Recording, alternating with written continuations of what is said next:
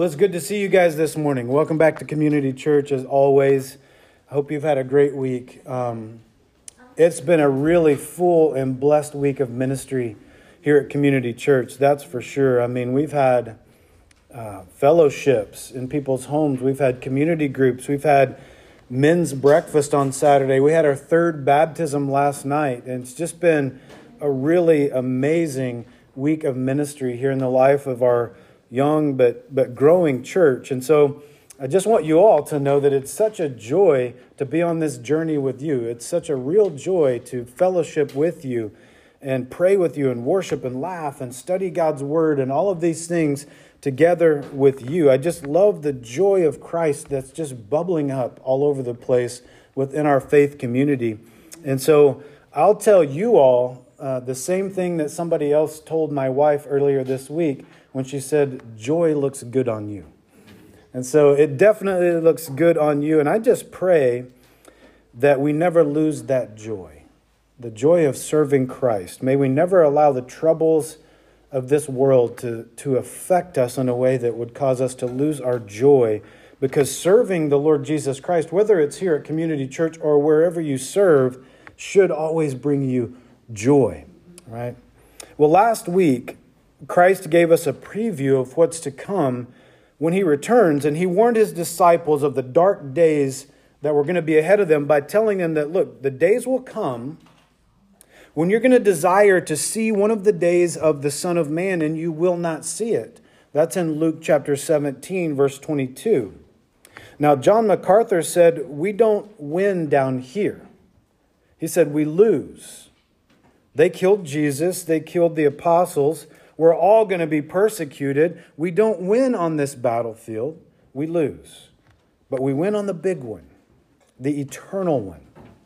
And I'll speak to that just a little bit more later on in the message, because even so, even if that is true, it should not cause us to lose our joy in serving Christ. But the road ahead for the disciples was going to be a very difficult one for sure, right? And just like it's going to be for any believer who fully denies himself and follows the Lord Jesus Christ, right? Who would fully deny the distractions of this world. There are going to be many. There's no doubt about that. And we also know that those among us and around us who are spiritually blind are going to be shouting things like, look here and look there, as Jesus taught his disciples, right? But the truth is, Jesus said, don't go after them in Luke 17:23. In other words, don't go after any of those lesser joys in the world, right? Christ said, when I return, there's not going to be any need for you to go looking for me. Right? I will appear in such a way where everyone can see me. That's Revelation 1:7, Titus 2:3, among others. And so therefore, Christ is about to tell his disciples, look, don't lose heart. Okay, don't lose heart here in Luke 18:1. And so you got to wonder, how do we do that? If the distractions are coming, if it's going to be difficult, how do we not lose heart? I mean, in the case of the disciples, Christ was going to be leaving them very soon, and they're going to begin to feel some of those same pressures that Christ felt while here on earth. And so their faith, in other words, would soon have to be their practice. Okay? It would have to be their way of life, because Christ wasn't going to be with them to lead the way, at least in a physical sense, right? So how in the world are these men going to keep from losing heart?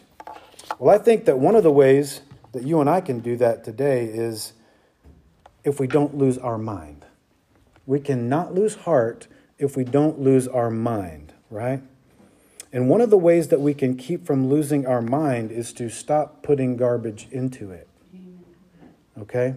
Paul said in Romans chapter 12, verse 2, do not be conformed to this world, but be transformed by the renewing of your mind, that you may prove what is that good and acceptable and perfect will of God. In Colossians chapter 3, verse 2, he says, set your mind on things above, not on things of the earth. In Philippians chapter 4, verse 8, he says, finally, brethren, whatever things are true, whatever things are noble, whatever things are just, whatever things are pure, whatever things are lovely, whatever things are of good report, if there's any virtue, and if there is anything praiseworthy, meditate, think on these things. Amen. right? So the old saying is true. You've probably all heard it. Garbage in, garbage out, right? So if we don't want to lose heart in our relationship with the Lord Jesus Christ, then what I've got to do is stop occupying my mind with the things of this world.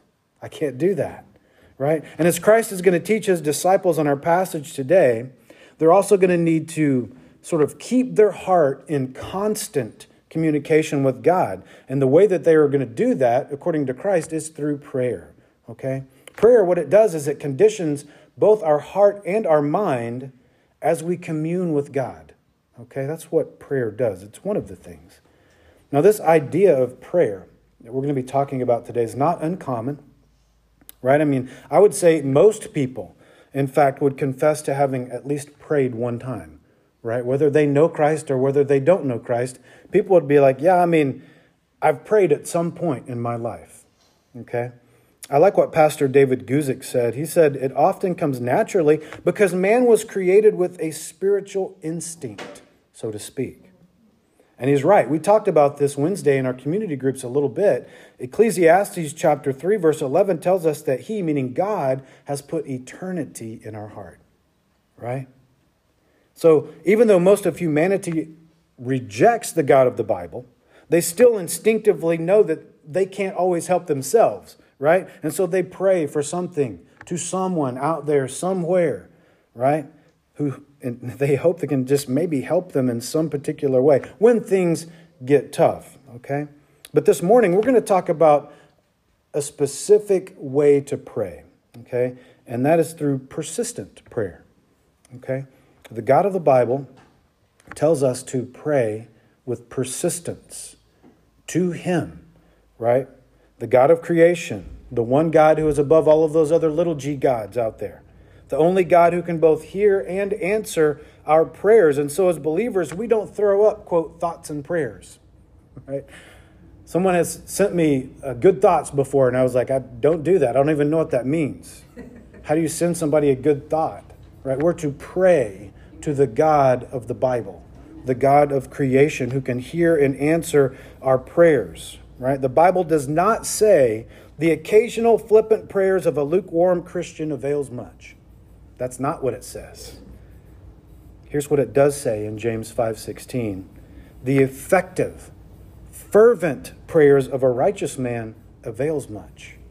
Amen. So what we're learning is that prayer is a whole lot more like working than it is wishing. Okay? And the Bible, of course, has much to say about prayer, that's for sure. In fact, some of you will remember that after Jesus drove out the money changers in Luke 19:45, we're not quite there yet, we'll get there soon. But in verse 46, he said, it's written, like this has been written already. My house is a house of prayer. He was quoting from Isaiah 56:7. Now, Jesus did not say that my house should be a house of prayer. Like I hope it is. It's supposed to be. No. What did he say? It is. My house is a house of prayer. And the other two synoptic gospel writers, Matthew and Mark, they agree. They record it like this, as Jesus saying, my house shall be called a house of prayer. That's Matthew 21:12 and Mark 11:17. So the deal is, Jesus left no room for argument whatsoever as to what the house of God is. Right? The house of God is a house of prayer. Guys, prayer is not some sort of magic wand that we wave toward heaven. It's not a good thought when things get tough. Prayer is a mandate from heaven, right? Prayer is a command that you and I, as followers of Christ, are to follow and obey at all times. And so in our study this morning, we're going to find out just how we do that, just how the people of God are to pray. But as I've mentioned already, prayer is hard work. It can be very hard work. It takes discipline, right? In the scriptures, we see it compared to labor. It's pretty fascinating, really, when you look into it. Colossians 4:12, Paul says a man, this guy's name was Epaphras, okay? So a man by the name of Epaphras, he was a believer, he was a bondservant or a slave of Christ. And he says that this man always labored fervently for those in Colossae to stand perfect and complete in all the will of God. Amen. What a great example to follow. Epaphras, our guy, right? What an example of a prayer warrior. He always labored in prayer. His prayers were fervent. I don't know if you know what that word means, but it's where we get our word agonize. So it can be agonizing. It's labor, right? It means to enter a contest when we pray fervently. It's like contending for a prize in like the Olympic Games or gymnastics, right? It means to strive in order to obtain something.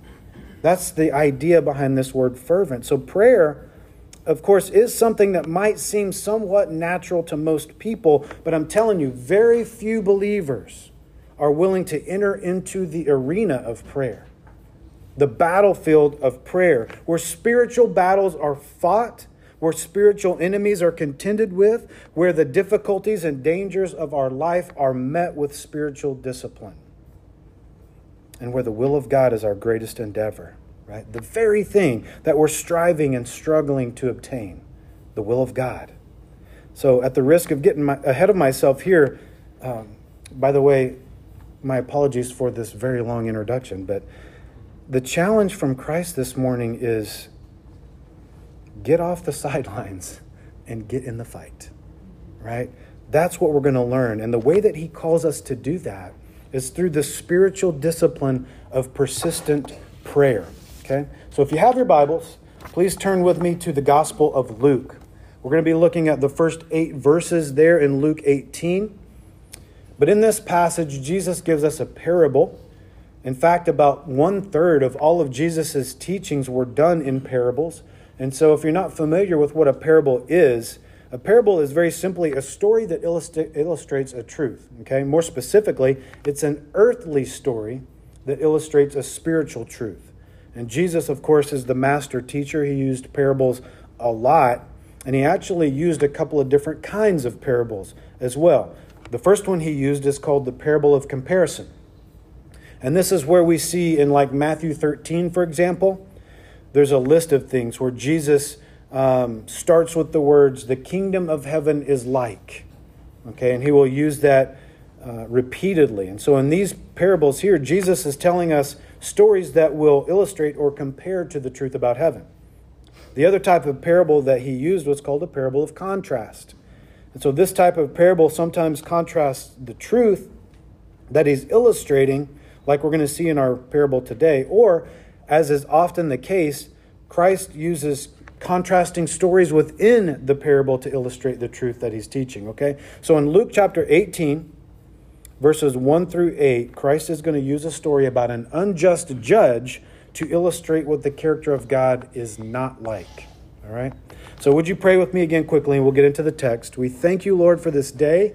Thank you for the worship that has happened and will happen. We thank you for the word that's before us, that's eternal, that is final and settled. And so we pray, Lord, that you would just give us an understanding of this truth. Help us to not put our opinion in it, but to just take the truth out of it and live by that truth. Lord, would you give us the courage to be able to do that? For it's in Christ's name that we pray. Amen. So in Luke 18, starting in verse 1, the word of God says, Then he spoke a parable to them that men always ought to pray and not lose heart, saying, There was in a certain city a judge who did not fear God nor regard man. Now there was a widow in that city, and she came to him, saying, Get justice for me from my adversary.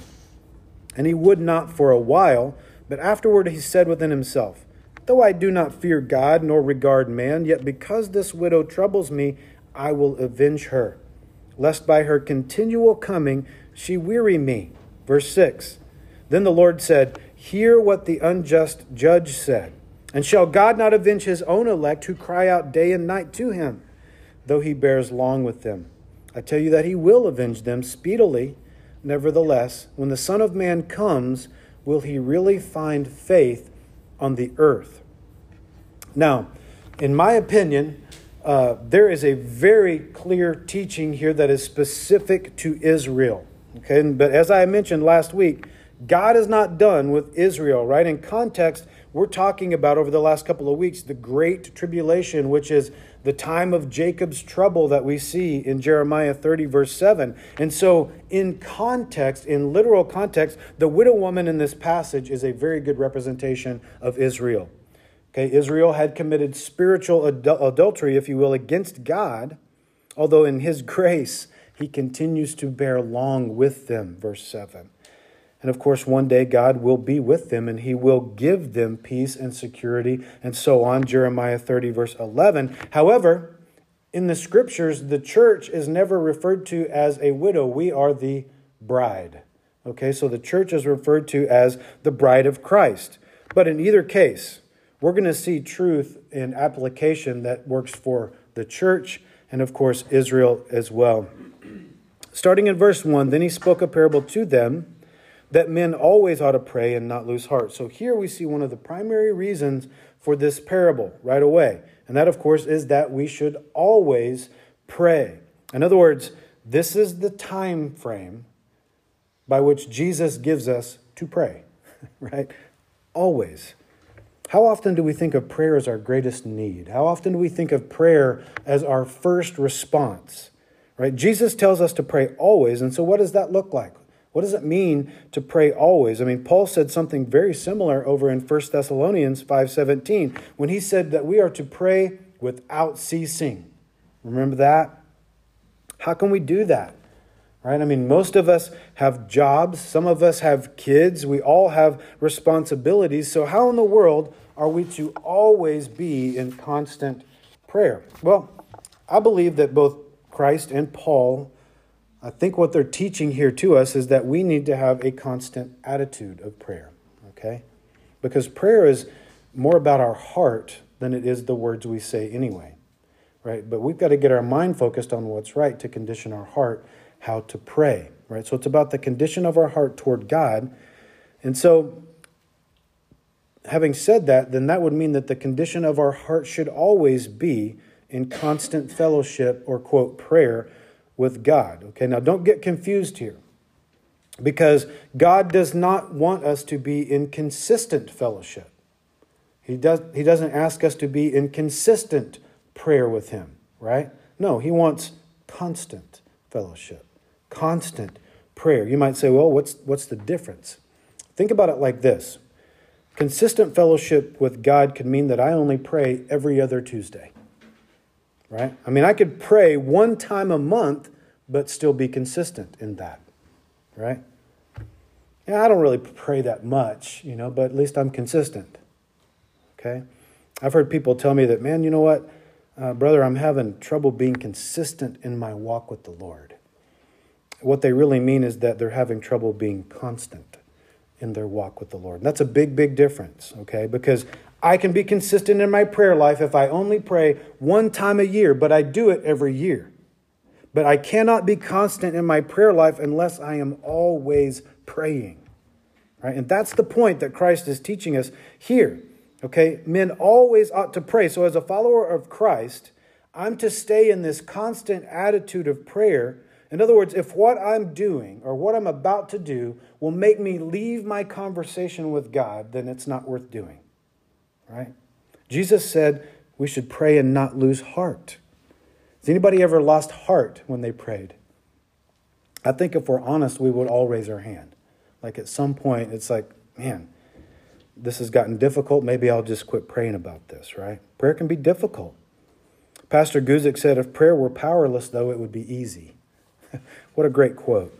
That's so true. But prayer is powerful, right? Not powerless. Therefore, it requires hard work. It requires labor to stay in the fight. But constant prayer, guys, could and should always be encouraging as well.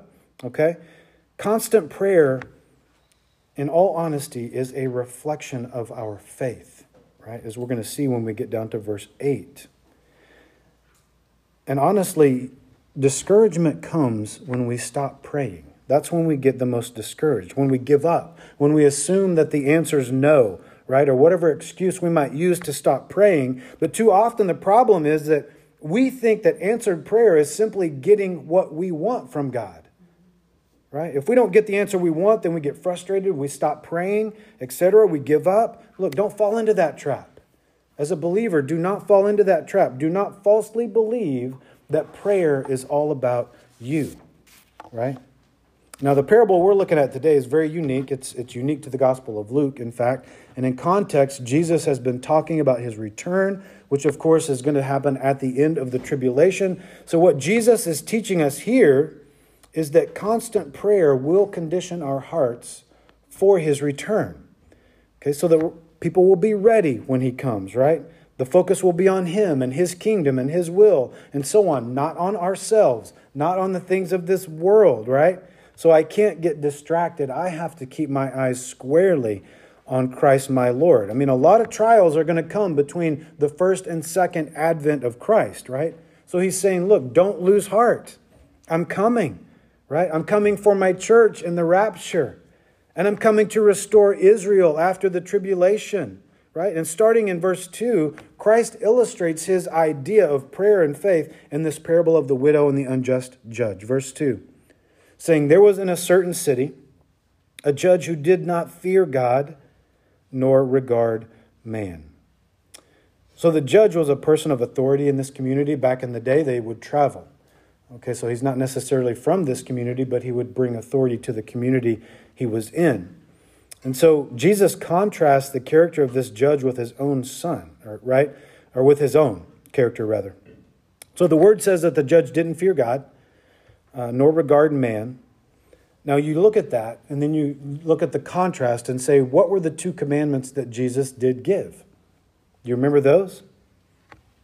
Love God, love others, right? Those two commands, Matthew 22, verses 33 through 40. You shall love the Lord your God with all your heart, with all your soul, and with all your mind. This is the first and great commandment, and the second is like it. You shall love your neighbor as yourself. On these two commandments hang all the law and the prophets. That's right. Love God. Love your neighbor. Jesus said, you shall do these things. And of course, as we see here, the judge had no regard for either of them. Verse 3. Now there was a widow in that city, and she came to him saying, get justice for me from my adversary. So this lady, of course, was a widow. Did you know that Luke writes more about widows than all of the other gospel writers combined? He had a real affection for widows, obviously. We see him write some 6 different times in his gospel about widows. And so that should tell us that obviously our God cares about widows, and he instructs his people to take care of them. Again, we see this all throughout scriptures, okay, all throughout the scriptures. And I've got about 10 more references here that I could give you. If you want them, come and see me after the lesson and I'll give them to you. But scripture is full of this idea of God's people taking care of widows. But during this time especially, the widow had no power, according to the law anyway. I mean, she was helpless. She didn't have a husband there to advocate for her, right? And so in a sense, you and I are like the widow in this parable, aren't we? Because you and I have no hope apart from the Lord Jesus Christ whatsoever. Christ alone is our advocate. Christ alone is the one who stands between our sin and the righteous judgment of God, right? He is our advocate. And so I want you to notice something here about the character of this helpless widow. She did not get easily discouraged. Did you see that? So let's listen to what Christ is teaching, because we can learn from this. The widow kept coming back to the judge. She kept coming back to seek justice. She was relentless, right? And why? Because she knew that he was the only one who could give her that justice, right? So she was persistent in coming to him for that help. But hear this. How much greater is our hope as believers in Jesus Christ? How much greater is our hope in a judge who is just, right? She was coming to an unjust judge. Of course, our judge is utterly just. And so we see the contrast in the parable. As believers, we have the confidence of knowing that our God does hear us. Not the 10th time, but the first time that we pray. Our God never grows weary of our prayers. Right? You see, the devil, our adversary, he was defeated at the cross. And now Christ is risen. And he sits at the right hand of our God right now, this very day, making intercession for us. That's Romans 8:34. So that word intercession literally means to light upon a person. It means to meet a person for the purpose of conversation. I love that. Guys, your Savior wants to hear from you. He wants to hear from you. He wants to be in that constant conversation with you. Spurgeon said, "He is more ready to hear than you are to ask. The sun is not weary of shining, nor the fountain of flowing." Amen. The sun has never gotten tired of coming up in the east and setting in the west. The rivers have never gotten tired of flowing into the sea, right? You get the picture. In other words, God never, ever gets tired of hearing you pray. So keep at it. God never gets tired of hearing your voice. This word came here that we see in verse 3. She came. In the Greek, it's in the imperfect tense. And so what we learn from that is that she kept coming time and again. Okay, she came again and again and again. And so what effect did this have on the judge? We see that in verse 4. It says he would not for a while, meaning give her justice. It took him a little while, right? So the contrast that Jesus draws out between an unjust judge and a righteous God is that God is willing to listen. God does listen, always, each and every time that we pray, right? However, this unjust judge, he wasn't moved whatsoever by this widow's situation, not in the least, really. He didn't care about her. He only cared about himself. But again, the contrast here is that God does care for you. God does care for us. Never forget that. Continuing on in verse 4, it says, "But afterward, he said within himself, though I do not fear God or regard man." And that cracks me up every time I read that, right? I mean, at least the guy was honest. I mean, you have to admit, right? He was very unjust, but at least he was honest. He didn't care about God. He didn't care about other people. He only cared for himself, right? So notice how quickly authority can go to a person's head. We need to be careful. Verse 5, "Yet because this widow troubles me, I will avenge her, lest by her continual coming she weary me." So you'll remember that in addressing this concept of Christian conduct, Paul said this in Romans 12:12. He said, "Rejoice in hope, be patient in tribulation, continuing steadfastly in prayer." Jesus said in verse 1 of our passage today that men always ought to pray and never lose heart, right? And then in the second half of James 5:16, a scripture I've already read this morning, he says, "The effective, fervent prayer of a righteous man avails much." Again, we talked about what that word fervent means, but it also has an element of heat to it. Okay, so think of it like bubbling water. It's active, it's working, it's bubbling, it's hot. Okay, it's moving, it's accomplishing something, it's powerful. So our focus here should be on the persistence of the widow, not on this judge's inability to cope with that persistence, right? So the contrast is that our God does not faint. Our God does not grow weary, Isaiah 40:28. So please understand this morning that as a believer, you do not trouble your God, ever. You do not trouble him, okay? He's not bothered by your prayers or your petitions, not at all. In fact, it's the exact opposite. He delights in them. Listen to this passage of Scripture in Psalm 16:3. It says, "As for the saints who are on the earth," us, right? "They are the excellent ones, in whom is all my delight." I love that. What a contrast. This unjust judge was growing weary of this widow's continual coming back to him, time and again, right? But of course, our God never does. This phrase, weary me, is very interesting. When you do a study on it, in the original language, it means to beat black and blue. That's what it literally means. So this widow kept coming back to the judge like she was beating him black and blue, right? It means to cause bruises. It's like a boxer. Okay, that's the idea behind that phrase. And so since there's no real threat from the widow that's listed here, right? I mean, Scripture doesn't tell us she's an MMA fighter or Golden Glove boxer, right? So what do we make of this? What's it saying? Well, I think this is probably where we get our figurative saying, "Don't give me a black eye." Maybe you've heard that in the context of someone's reputation. Or, "Oh, they gave that person's reputation a black eye."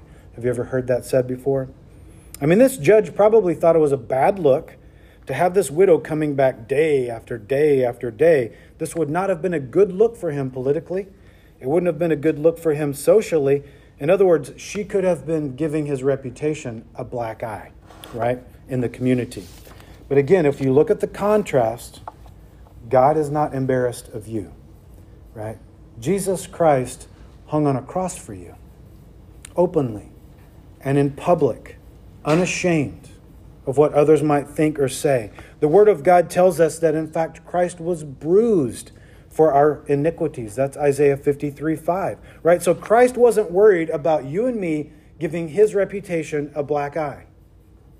Not at all. Your Savior is not ashamed of you. He's not annoyed by you, right? So what we're learning is keep on coming. Keep coming with your prayers to the throne room of God. The point of this parable is not that we must pray constantly in order to convince God to answer us or whatever. No, it's just the opposite of that. The truth is in the contrast. God is eager to answer our prayers. Therefore, that should give us encouragement to keep praying, right? Spurgeon said, too many prayers are like the boy's prayer. The runaway knocks at the door, given, and then the giver is away before the door can be answered. Right. What he's saying is we often pray like the little boy in the neighborhood who runs up to your door and knocks 2 or 3 times and runs away, and you come to the door and there's nobody there. Right? Keep knocking until somebody answers. And that somebody, of course, is our God. Right? Don't give up too quick. Keep knocking. Our God is most definitely listening. Verse 6. Then the Lord said, hear what the unjust judge said. Well, what did he say? Essentially, he said, all right, I'll give her justice. I will avenge her because she's beating me up with her persistence, right? I mean, this judge was reluctant, but eventually he gave in to persistence. And in verse 7, Jesus begins to tell us what God's going to do in regard to the prayers of his people. Look at verse 7. And shall God not avenge his own elect who cry out day and night to him? Though he bears long with them, exactly, God will keep his promise to Israel, right? We're staying in context. But Jesus is saying if an ungodly judge will give justice to this lowly widow, do you not think that I'm going to give justice to my people? Of course he will. And guess what? He's not going to be unwilling for a while to do it. So the obvious idea here is that you and I, as God's children, we have to be just as persistent in coming to him with our prayers as this widow was in coming to the unjust judge, right? Here's the good news. Here's the promise that we have as believers, as children of God, that God will not delay in bringing justice. Okay, he will not be unwilling to grant it. Verse 8, I tell you that he will avenge them speedily. Nevertheless, when the Son of Man comes, will he really find faith on earth? So please hear the point of this parable, okay? The context of this parable is within the return of Christ, okay? It's within the fact that his kingdom is coming. And so Jesus is saying, when the Son of Man does come, justice will be swift. Okay, he's not saying that I'm coming like El Quico, like in a minute or today, although he certainly could. And we pray that he does, right? I pray that he raptures his church today. We know that that could happen at any moment. But what he's saying is, when I do come, justice will be swift. It will be speedily. In other words, it's not going to take him very long at all, and it'll all be over. Okay? Therefore, when he does get here, after the time of Jacob's trouble, he's saying, will I find the kind of faith from my people that this widow displayed in her persistence with this judge? Will I find that kind of faith, right? So the application here is relevant, obviously, to both the church, or relevant rather, to the church and Israel, okay? He's asking us a question. And so he's basically putting the ball in our court now. He gives us a parable on prayer in the context of his soon return. And then he ends his teaching with a question. When the Son of Man comes, will he really find faith on the earth? right? So he's equating persistent prayer to faith, isn't he? In the form of a question. I love that. He asks the question and he lets it linger. He just lets it sit there. He lets us deal with it. He lets us ponder. He makes us think, right? We talked about renewing our mind earlier. So now I've got to think to myself, do I really have faith? What does that look like? Can I honestly say that my voice is familiar in the throne room of God? Do I pray with constancy? Are all my prayers about me? Are they usually selfish or conceited, right? Am I always asking but never listening? Am I merely consistent in my prayer life rather than being constant in my prayer life? Am I truly able to say that I'm constantly in an attitude of prayer and fellowship with my Savior? So as to condition my heart for heaven, right? This is in the context of his coming, right? Do I pray with a heart that is longing to see Jesus? That's eagerly watching and waiting for his return? Is that how I pray? Guys, this is the context in which Christ is speaking to us. He's saying, I'm coming. And I'm coming quickly. He said when, not if. Right? So it's definite. And when he gets here, he's looking for something specific. Will he find that? He wants to find real faith when he gets here. That's what he said. Right? So what's it going to be? That's the question on the table now. What's it going to be for Community Church? Right? Our Savior has asked us a question. And so now we've got a decision to make. The choice is ours. The choice is yours. It's mine. Okay? All of that is true. So I can give up. I can get discouraged. I can stop praying. I can stop believing or whatever. I can stop persisting. Or I can get on my face and get before my God in faith and keep petitioning him to hear me, to forgive me, to help me, to heal me, and continue to conform me into the person of faith that he wants to find when he gets here. Our Lord wants us to be persistent in our prayer life. He wants constant communication, right? And fellowship with his people. Christ doesn't break fellowship with us, right? We break it with him. And he's saying, be constant in your prayer life. I want to fellowship with you. And so those are the options, right? That's the question. Those are the options. And so my encouragement to you this morning, as a faith family, as a body of believers, is let's do it. Let's go for it. Right? I mean, as a church, let's do this. In your individual life, let's purpose in our heart to be this. These people of faith that Christ is asking to find when he gets here. We can do that. Right? He's asking us to do that. So we're going to have to get our eyes off of this world and the troubles of it. These distractions, they all have to go away. And we have to get our eyes squarely on the Lord Jesus Christ and live every moment of our life by faith, looking for his return, right? Guys, let's be found faithful when he comes. Let's let that be our goal, right? And let's pray like he hears every word that we say, because he does. Let's pray like he's coming to take us home today, because he could, right? Some of you remember the story in Daniel chapter 10. Daniel had been mourning and fasting for 21 days. It's 3 weeks. Finally, God gave him a vision. While he was down by the Tigris River, God caused Daniel to fall into a deep sleep and his face was on the ground. And then suddenly a hand touched him and a voice spoke to him, saying this in verses 12 and 13 of Daniel 10. Do not fear, Daniel, for from the first day that you set your heart to understand and to humble yourself before your God, your words were heard. and I've come because of your words.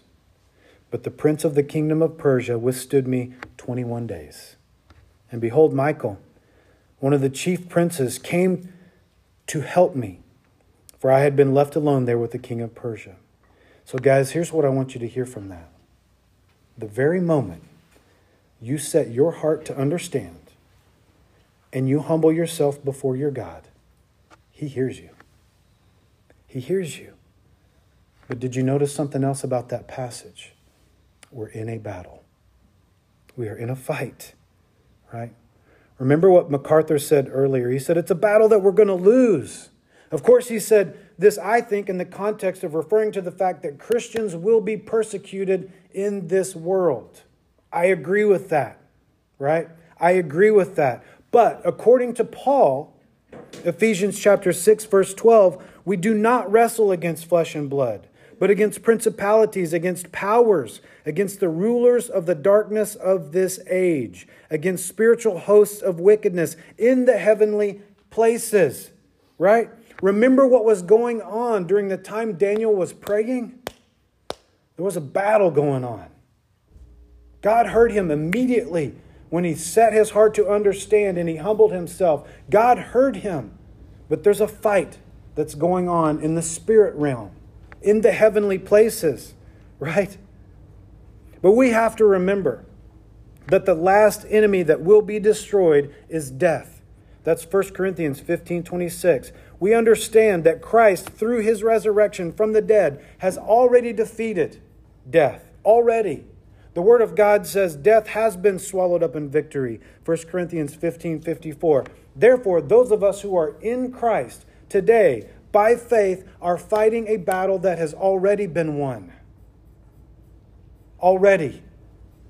So MacArthur would say we lose, in a sense. But don't let that get your dauber down. Christ has already won. Amen. Christ won the battle. But yet the battle continues. There is a fight going on every time you pray. Every time you commune with God. Know that. Right? So set your heart to understand and humble yourself before your God, knowing and believing he hears you.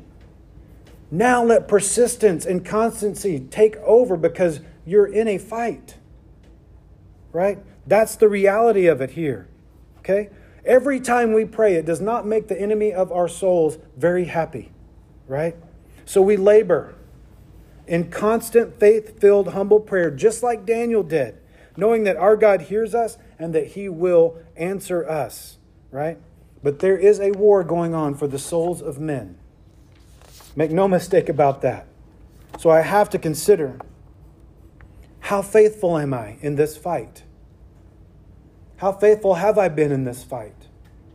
How faithful do I plan to be in this fight? Because at any moment, Christ could come back. At any moment, in the twinkling of an eye, 1 Corinthians 15:52, the King of Kings and the Lord of Lords could come and take his church out of here, right? What will he find when he comes? Will he find me fearful, fretting, lazy, disinterested? Or will he find faith? What will he find? When the Son of Man comes, will he really find faith on the earth? That's the question that Christ has put on the table for you and me today. You see, constant, persistent, hopeful, heartfelt prayer is evidence of actual faith. That's what we're learning. That's the moral of everything we've said today, right? In order for Christ to find me faithful, then I've got to be in constant relationship with him. In prayer, communing with my God. Because if I'm not, then that's a lack of faith. But if I am, that's evidence of it. It's evidence that I do have faith. Guys, humanity throughout history has always strived for heaven on earth. That's not happening. That's not happening. Okay? That's not what Christ is asking for. Yeah, pray that his will be done on earth as it is in heaven. Pray that way. But what's he looking for? What did he say he's looking for? Faith. When the Son of Man comes, will he really find faith on the earth?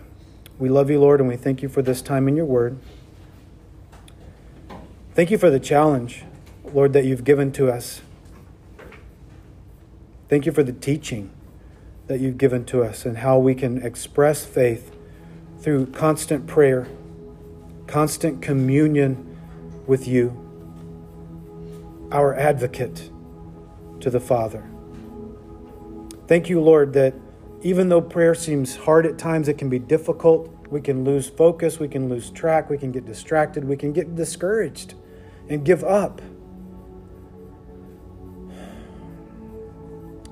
But even so, we know you hear us. You've promised that.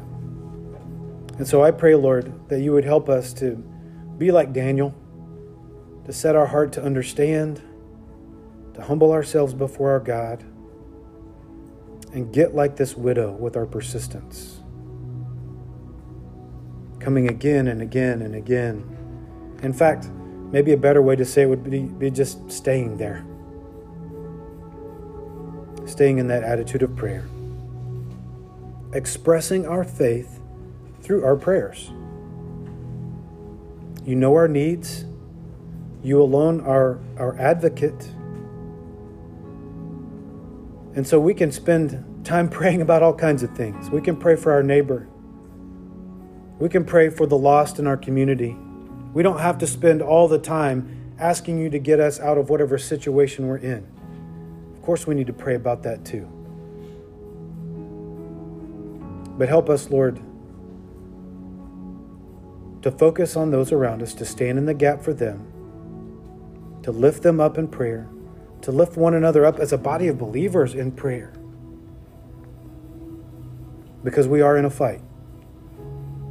We certainly don't even know the depth of the fight we're in.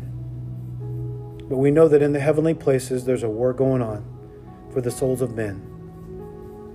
And so I pray that we could condition our hearts for this fight.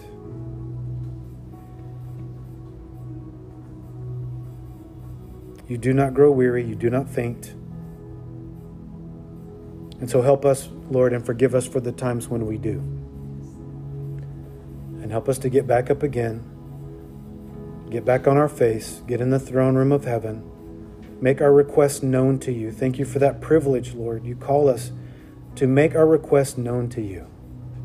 How amazing is that? You tell us to approach the throne of grace with boldness. Certainly not because of anything we've done, but because you love us and you call us to do that. You call us into communion with yourself. Help us to learn how to pray. And my prayer this morning is that if someone hears this message and doesn't have a relationship with you, they would start with that first prayer, confessing their sin and trusting in you alone by faith to save them. I pray that they would do that today. And Lord, we thank you for what you're doing in the life of Community Church. Thank you for what you're doing in our community.